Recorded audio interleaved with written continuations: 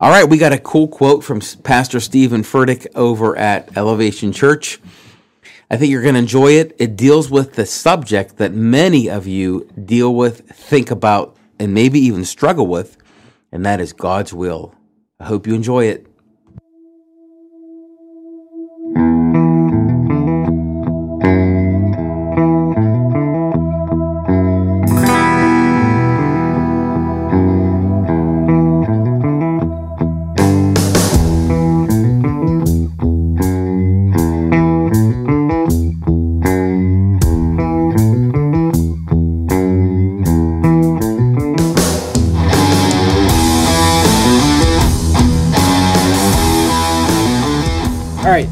Quote is from Pastor Stephen Furtick. If you don't know him, Google him.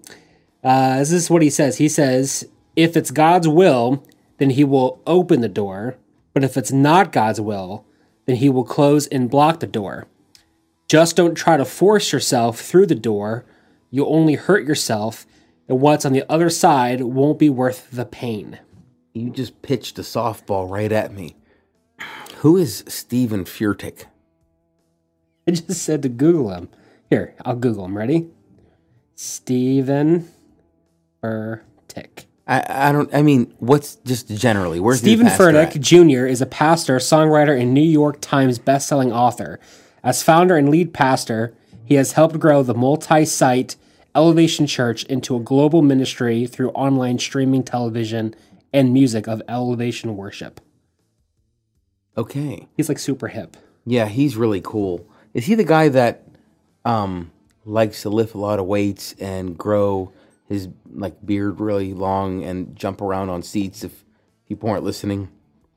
He has a beard. I think you just mixed him with. I don't know who you're thinking of. That sounded a lot like The Rock. No, I was going to say Tom Cruise, but that's what he looks like. He doesn't look like that anymore. I'm pretty sure he does Christian steroids. This is him now. This is the most recent picture. Yeah, look at him. He looks like Mark McGwire in his rookie season, his season when he was hitting 8,000 home runs. Anyway, that aside. Look up Stephen Furtick, recent picture, and then comment if you do or disagree. Do you think Stephen Furtick's on Christian steroids? Because somebody in this podcast room does. That's not that I'm judging him. I don't really, whatever. That's a soundbite right there. All right. So, would you like me to read the quote again? Yeah. Since we've gone this far. All right. He says, if it's God's will, he will open the door. If it's not God's will, he will close and block the door.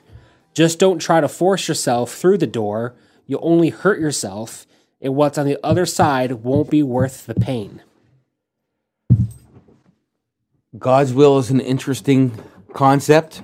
There are actually multiple views on God's will. If you want to get an alternate view on God's will, check out Gary Friesen's book on God's will.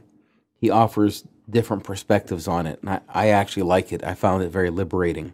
There are some people that think that God's will is like a dot. In other words, they have one thing that they're supposed to accomplish in their life, and if they're outside of that dot, they're outside of God's will. The other view is that God's will is sort of like a circle that's shaded or graded, and that if you're inside of that circle, then you're in God's will, and that you can act and live accordingly. I tend to fall on that side, and if that means nothing to you or if that's confusing, like I said, you're going to have to buy the book or go into Google and check out the teachings on that. What was the book again? Gary Friesen is the author, and he wrote a book about knowing God's will. Okay. So, God's will. I've used this when I was teaching through James. You're at a red light, you're in your car. There's a red light, so you're stopped. You know that the red light is signaling to you something, and that's you need to stop. Well, there are things in the Bible that are clearly expressed for us to stop. It's against God's will. You read the Ten Commandments, and he says, thou shalt not steal. Well, that's pretty clear. That's in the red light zone. We shouldn't go around stealing. Then you have the green light. That may be where God is okay with you doing things. And then you have the in-between parts, which is the gray areas or the yellow lights. And the Bible speaks about these things. In 1 Corinthians 8 and 9, Paul talks about this.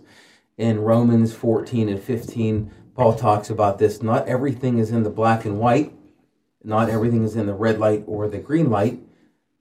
So I think what Furtick, the weightlifter, is talking about is in the yellow light maybe here.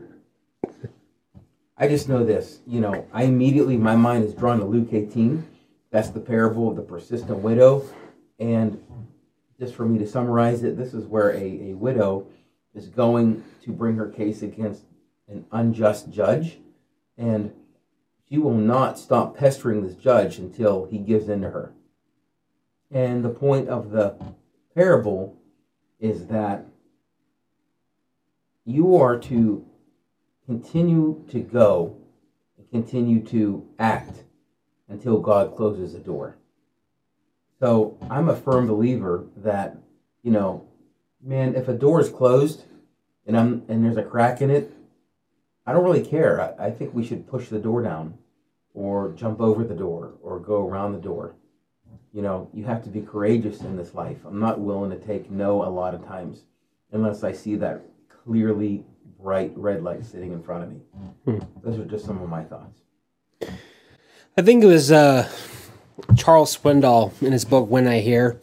He uses this really good illustration. He said, if you told me after the church service, hey, on your way home, your wife just got off the phone with me and she said to tell you on your way home from church, go and buy that Ferrari you've been looking at since you were like 19 years old.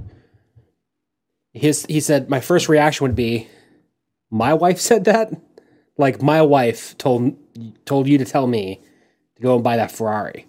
He said, the reason why I would ask that is because I've spent enough time with my wife. I have known her for long enough. I know her values. I know how she thinks. I know the kinds of things that she says, that when I hear things like that,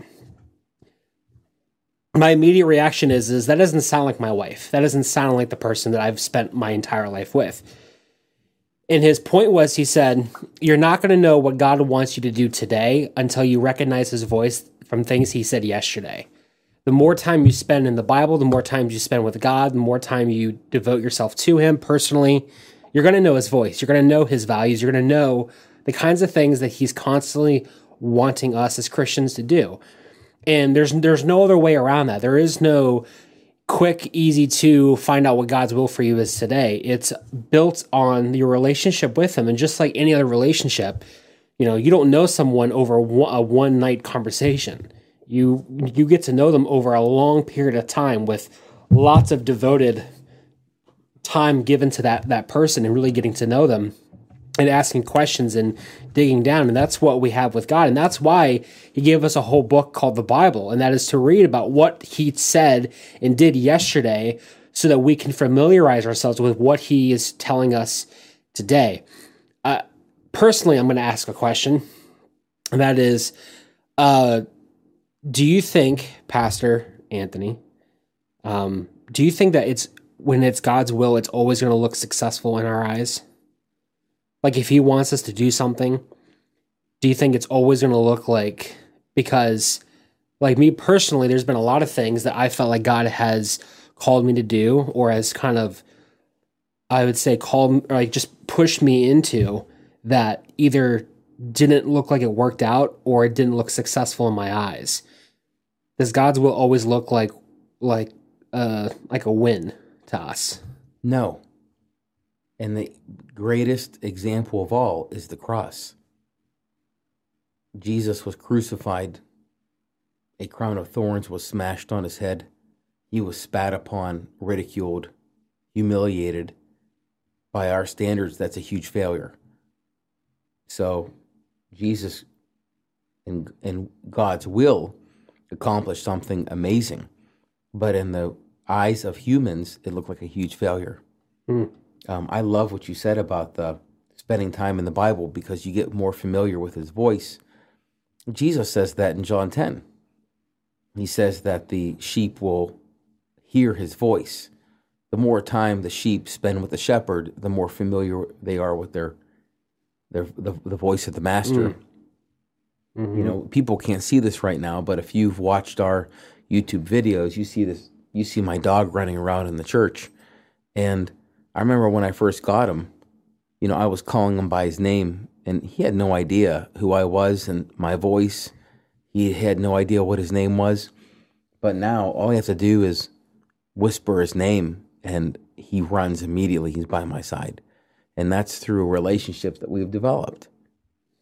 And I think one of the things, too, that's always very comforting is, and I can't recommend this enough, there's a book, it's called Your God is Too Glorious by Chad Bird. And in that book, one of the things he talks about is he said, the average Christian doesn't know the level of realism that is in the book of Psalms. We think of Psalms as just a bunch of songs, but take your time and read through it, because one of the things that is in there that I think is so golden is that a lot of those Psalms are written by everyday people like you and me, who they're singing praises of God when they see something glorious happen. But there's also a lot of Psalms that make us almost uncomfortable, because it's people just almost in a way, they're venting their frustration to God when things aren't working out. And like you said, you know, when Jesus was on the cross, every one of those disciples, including Jesus' own mom, looked at that and said, God, how are you working through this? Little did they realize that God had a plan the entire time. God allows us to vent our frustration to him, and he welcomes it to the point where he allowed people like David to write their frustration out with not just with him, but just with just life in general. And he kept it logged in his book called the Bible for us to read and to sing. And, you know, it's okay for us when we are in those moments where we don't know why God is doing something, when we don't feel like winners, when we don't feel like God's accomplishing something. It's okay for us to talk to God about those things. He doesn't want us to go to him just whenever we're happy.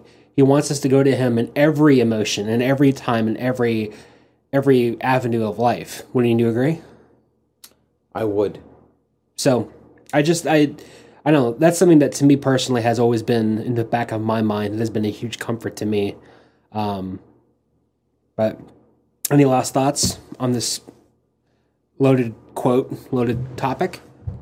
No last thoughts for us, but if you have any thoughts, I'm going to invite you to check out our YouTube page by subscribing.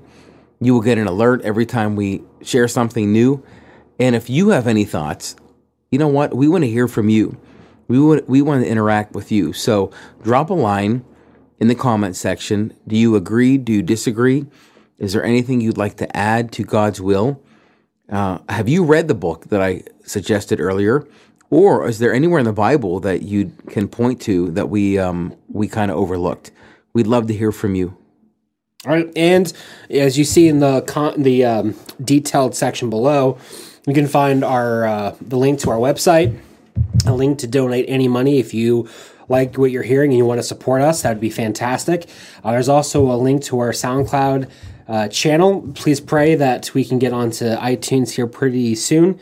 Thank you for all your support. And as Anthony said, leave us a comment down below. Thank you for supporting us and loving us and listening to us. Please share this with other people, and we will catch up with you next week.